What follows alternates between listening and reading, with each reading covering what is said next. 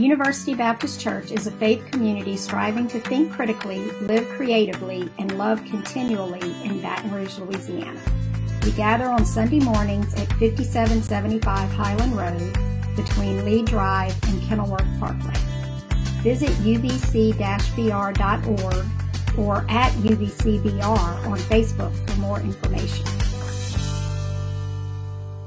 You remember way back in January, I preached a series entitled 2020 Vision. We were going to look at with great joy and anticipation at all the beautiful things that we were going to accomplish this year. Doesn't it feel like January was 36 months ago rather than 11 months ago? I'm going to go out on a limb and say that 2020 was the worst year on record for quite a long time. Wildfires, a polarizing election cycle, a global pandemic that has killed 265,000 in the United States, infected over 3.2 million, with millions unemployed. It shattered all our hopes for this year. I don't want to say this as if I'm alone, but you might agree with me, but I'm not too fond of this year. It's been awful. It was supposed to be the year of great things, at least we could see things with perfect vision, right? 2020. But instead, this has been a year of loss, tragedy, uncertainty, a year of anger and resentment and distrust and hopelessness. And now we enter into the season of Christmas. Trees and lights, wreaths and gifts. I don't know if I'm in the mood for it. Are you? Maybe we need Christmas now more than ever. Perhaps we need this season to recenter our lives around hope amid gloom, joy within sorrow, faith during uncertainty, and love within strife. So today we're beginning an Advent season, and we're going to start it with a new series entitled Noel, Hope who experience 2020. And for this, we turn in our text to Jeremiah chapter 33, verse 12. Now, Jeremiah is known as the weeping prophet. What a great nickname, right? You kind of get the feeling that Jeremiah's middle school bully gave him that name and stuck with him. Speaking on behalf of God, Jeremiah prophesied that the destruction of Jerusalem, he warned the people that they must repent from their ungodly ways. And in 609 BCE, King Jehoiakim was placed on the throne, and he was a foolish king, and Jeremiah warned him of the threat of Babylon. Yet in all his pride, Jehoiakim ignored Jeremiah and held him in contempt. And in 601 BC, King Jehoiakim declared independence from Babylon. And as a result, the Babylonians came with brute force. They conquered Jerusalem. They carried the king and his family away into exile. And the Babylonian king set up a puppet ruler in the throne. The king's name was Zedekiah. And as Jeremiah had counseled Jehoiakim, Jeremiah also counseled Zedekiah, encouraging him to submit to the might of the powerful empire. And yet, he ignored him. And in 587 BC, he rebelled against the Babylonians and was defeated. But this time when Babylon came, they came with overwhelming destruction. As Jeremiah prophesies were recorded, Zion will be plowed like a field. Jerusalem will become a heap of rubble. The streets of Jerusalem were filled with corpses of her people. See, Jeremiah was in prison, and the words of the prophet Micah had been made 200 years earlier had finally come true. Israel was overcome, its great city was destroyed, a nation was left destitute. They were a nation of complete hopelessness. So what kind of word does Jeremiah need to bring from God to the people? This, we look at verse 12. This is what the Lord Almighty says. In this place, desolate and without people or animals, in all its towns there will be again pastures for shepherds to rest their flocks. In the towns of the hill country, of the western foothills, of the Negev, of the territories of the Benjamin, in the villages around Jerusalem, and the town of Judah, flocks will again pass under the hand of the one who counts them, says the Lord. The days are coming, declares the Lord, when I will fulfill a good promise I made to the people of Israel and Judah. In those days and at that time, I will make a righteous branch sprout from David's line. He will do what is just and right in the land. And in those days, Judah will be saved, and Jerusalem will be in safety. This is the name by which it will be called, the Lord our righteous Savior. For this is what the Lord says, David will never fail to have a man sit on the throne of Israel, nor will the Levitical priest ever fail to have a man stand before me continually, to offer burnt offerings, to burn grain offerings, and to present sacrifices. Does it feel like Jeremiah was talking about something else on a completely different planet than what the people are experiencing? Sometimes you need to talk about things to distract yourself from what's really happening. So take, for example, if I were to bring up sports right now, y'all would probably not want me to talk about college football right now. So there was another strange anniversary in sports that occurred this year. It was the anniversary of one of the greatest post-game interview rants of all time from Philadelphia 76ers great Allen Iverson. Let's play this clip here. But we talking about practice, man. What are we talking about? Practice? We're talking about practice, man. We're talking about practice. We're talking about practice. We ain't talking about the game. We're talking about practice, man. When you come in the arena and you see me play, don't you? Absolutely. You see me give everything I got, right? Absolutely. But we talking about practice right now. But it's an issue that your coach We talking about continue to raise. Man, I look. The best part of this is that he doesn't stop repeating himself because he uses the word practice 22 times in response to a reporter asking him about his work ethic at practice after this horrible game they just had. He doesn't want to ask Iverson about the game and what just happened, but this horrible loss they received. He wanted to talk about practice. Practice. That's what I feel like the Hebrew people probably felt when Jeremiah proclaimed these words. I bet they asked, what does a long dead king have to do with the hell we are experiencing right now? Seriously, what does David, an adulterous and horrible father of a king, have to do with us experiencing the pain of exile, the grief of losing the ones that we've loved, the devastation of having our daughters and wives ravaged by our enemies, to be ripped out of our homes, and to experience the overwhelming fear of the unknown? This is the word that Jeremiah brought to the people in this unimaginable horror. Back when the pandemic started, we were in the thick of the Lenten season, and I had prepared and written an entire series on why God cares about our money and our relationship to it. I mean, I had written 6 full sermon manuscripts. And despite the fact that I had put so much time into research and writing, I'm not exactly sure that if I had come in the middle of the pandemic and preached to you series at that time on money, money, money, you would have received it well. So I pivoted something a bit more realistic, a bit more introspection. I think Jeremiah would have at least given them something tangible to hold on to, but maybe he does. Let's consider the figure he's discussing in this speech, David.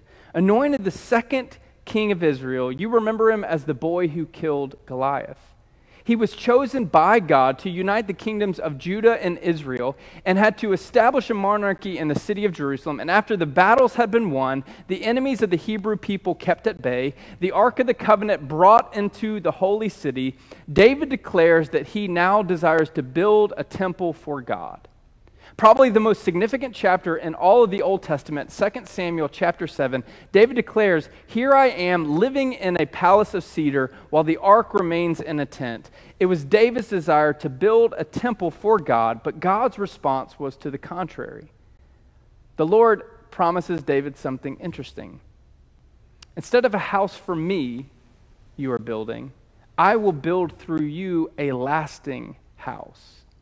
God promises David that his kingdom, his throne would last forever and ever. And for nearly 400 years, a descendant of David occupied the throne in Judah. But Babylon had other plans. The fierce empire destroyed the great city, burned Solomon's temple, and took David's heir into exile. And so it seemed the people had a promise broken by God. Have you ever felt like this in your life? Where is God? You see, we all have, or maybe will experience, a sense of hopelessness. For some, you've lost your job, and no matter what you do, you can't seem to find another. For others, we've swum desperately through the overwhelming waters of depression and isolation. Maybe you are or have had that heart-wrenching experience of separation or divorce. Still, some have the helplessness that crashes in because of the death of someone you've loved so desperately. There's the helplessness of piling debt and the letters from the lenders. There's the indescribable torment of sexual harassment and emotional and physical abuse. Psychologists have been examining the nature of this pandemic and are having a hard time comparing it to anything in recent years. The closest world event they can compare it to, they think, is the Great Depression. But psychology has been talking about that the nature of this year has left this ubiquitous cloud hanging over everything, let alone those that have experienced the full brunt of its effects with sickness and death and job loss. Have you ever felt like you've been in an endless cycle of disappointment and hopelessness?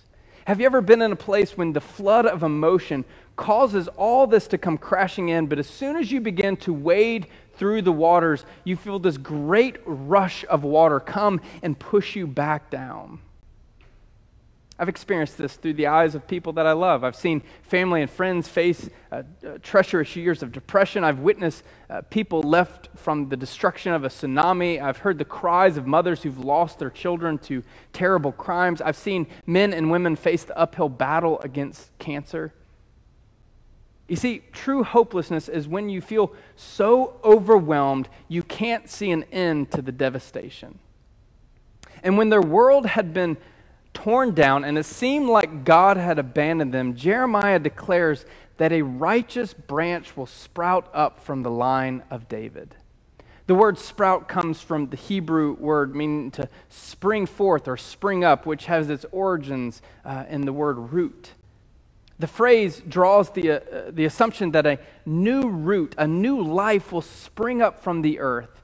The prophet paints an image of this new sprout that will come forth from the ashes of the exile. This image reminds me of the great devastation of a forest fire. A fire is great and mighty force, especially when it starts in a dense forest. In a matter of minutes, dead leaves and limbs catch fire, and these small flames cause a chain reaction that ignites the fate of a forest. And as smoke builds, wildlife evacuates their habitat, and when the blaze has accomplished its mission, a once beautiful and vibrant forest is left dead and vacant and in dismissal. And yet, a dramatic change will occur. Without man's hand controlling it, new plants and trees will begin to sprout and emerge. These pioneer plants begin the process of succession. And although this great blaze of a forest fire has brought death, it takes a sprout of new life to end the destruction.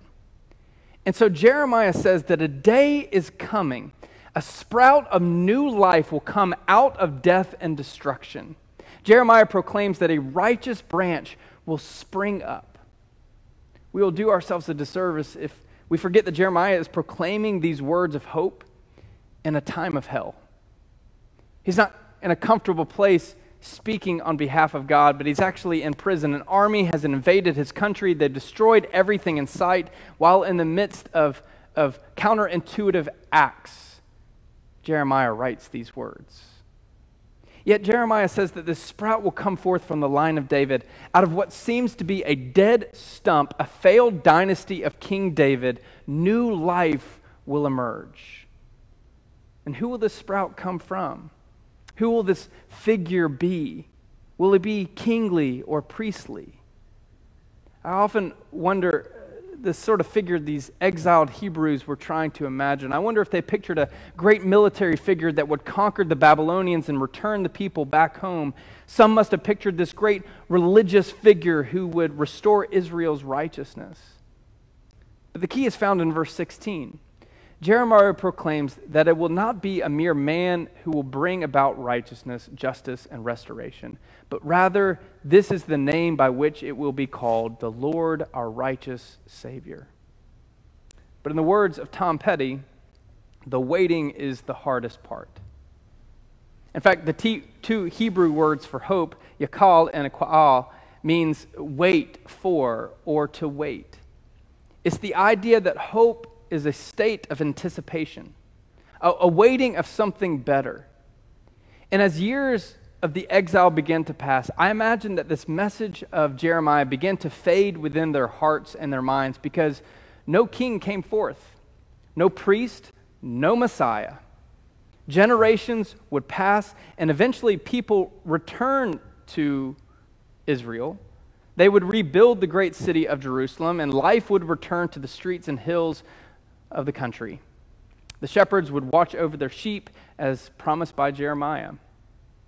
But this pattern of being oppressed by an external power and cheated by internal powers would continue. Eventually, Rome would come. And although outwardly they were not slaves, inwardly the people of God were bound by a yoke of burden and shame. So where is this righteous branch? Where is this sprout of new life? Where is their priestly king? Where is God? Historically speaking, the Davidic line never returned to the throne. In fact, it would be 500 years beyond the exile before a messianic figure would arrive. But God wasn't absent. God would bring this Messiah. God would bring salvation and restoration. God would send a righteous branch to sprout among the people and to give them everlasting hope. But apparently God didn't get the memo on how the world wanted the Messiah to come. Because the Lord, our righteous Savior, would not come riding on a horse of battle like some great king. He didn't come wearing the religious garb and uniform of a great high priest. Instead, God manifests God's self among us through a baby. What? Excuse me? A baby? That's the plan, God? And just when is this going to happen? God became flesh born through a teenage girl named Mary. She birthed him in Bethlehem, the city of David, and his family roots would spring forth out of David's line. She would name him Jesus, and he would come from the most humble beginnings. He would not be ushered into the spotlight with great parades and a fierce army by his side, but he would be welcomed into the world by being wrapped in cloth and placed in the animal feeding trough. It was not a great kings that came and celebrated his birth, but humble shepherds. His rise in the public arena was not in some great city or among the affluent, but he would begin his ascension in Galilee, a region of the poorest and most insignificant in all of Israel. And he began his ascension through serving the needy and the broken. He gave hope to the destitute and a foundation for the weak. But don't mistake his humble beginnings and servitude for weakness.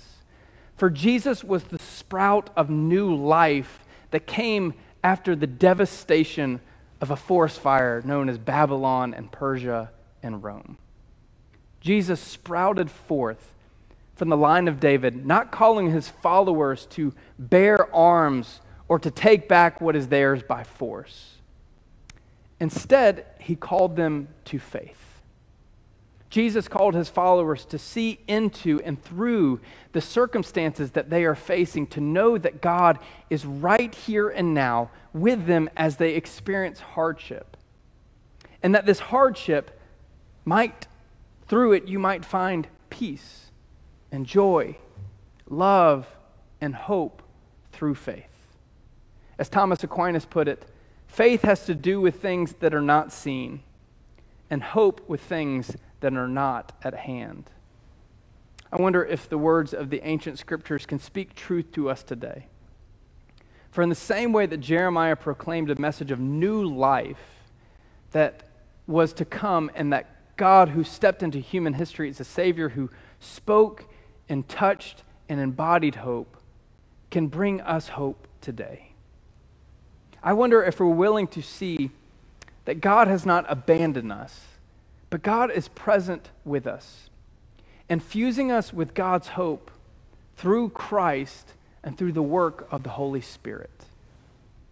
In a time of hopelessness, do we cling to faith in Jesus to bring us hope, or in something else?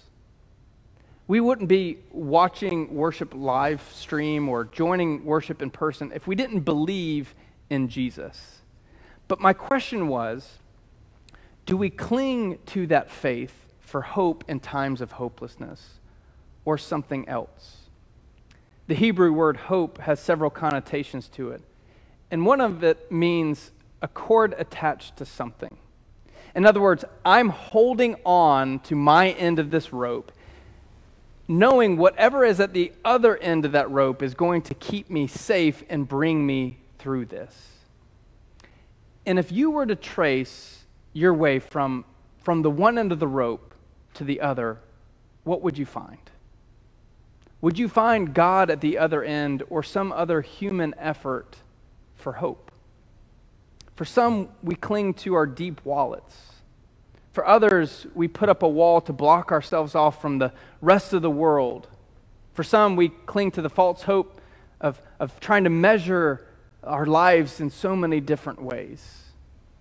Quickly departing from this election season, it was so easy to see how people cling to political candidates as if one politician is going to save our world. For some, we cling closely to our shallow relationships as if cheap and self-centered love will bring us somewhere. Too often we cling on to things that will bring us nothing but temporal security and comfort. In an attempt at self-preservation, we will grab onto anything that will give us some semblance of hope. What do you cling on to for hope? Jesus or something else? I'm reminded of the scene from the movie The Jerk, starring Steve Martin. It's a story of a man who unintentionally made millions of dollars only to see it taken away. His life is broken and he's being kicked out of his mansion, and he's trying to figure out what he wants to take with him. Let's watch this scene. The flower dress that you sang the service song to. Well, I'm gonna go then! And I don't need any of this! I don't need this stuff! And I don't need you! I don't need anything! Except this! This ashtray, and that's the only thing I need is this! I don't need this or this! Just this ashtray! And this paddle game! The ashtray and the paddle game, and that's all I need! And this remote control. The ashtray and the paddle game and the remote control, and that's all I need. And these matches. The ashtray and these matches and the remote control and the paddle ball. This lamp. The ashtray, this paddle game and the remote control. And the lamp, and that's all I need. And that's all I need, too. I don't need one other thing. Not one. I need this. The battle game and the chair, and the remote control, and the matches, for sure. Whoa, what are you looking at? What do you think, I am some kind of a jerk or something?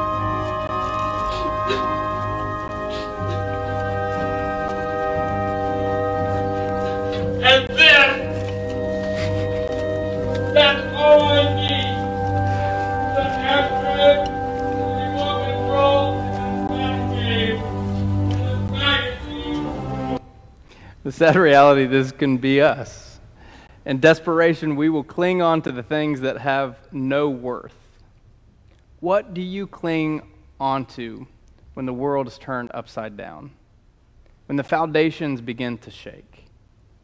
As we enter into this Advent season, may we see the invitation of God through faith to cling on to the hope grounded in Jesus. As Anne Lamott put it, Hope begins in the dark, the stubborn hope that if we just show up and try to do the right thing, the dawn will come. You wait and watch and work. You don't give up. Since the moment that God broke into human history by sending Jesus to us, human history has never been the same. To each person who they encountered Jesus, they ask, "What can you do for me?"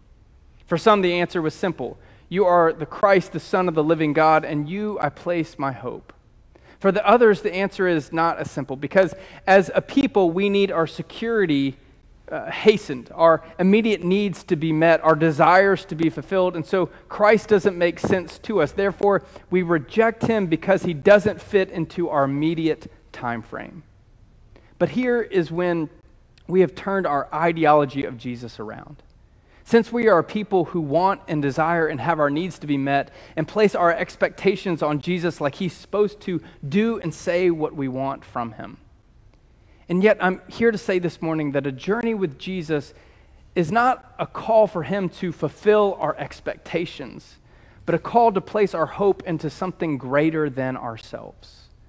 I'm sure the ancient Hebrew people who found themselves in the exile of Babylon would have loved for the priestly king to come instantaneously. I'm sure Jeremiah, as he watched the destruction of Jerusalem and as he was carried away into prison, would have loved for a messianic figure to break into history at that moment.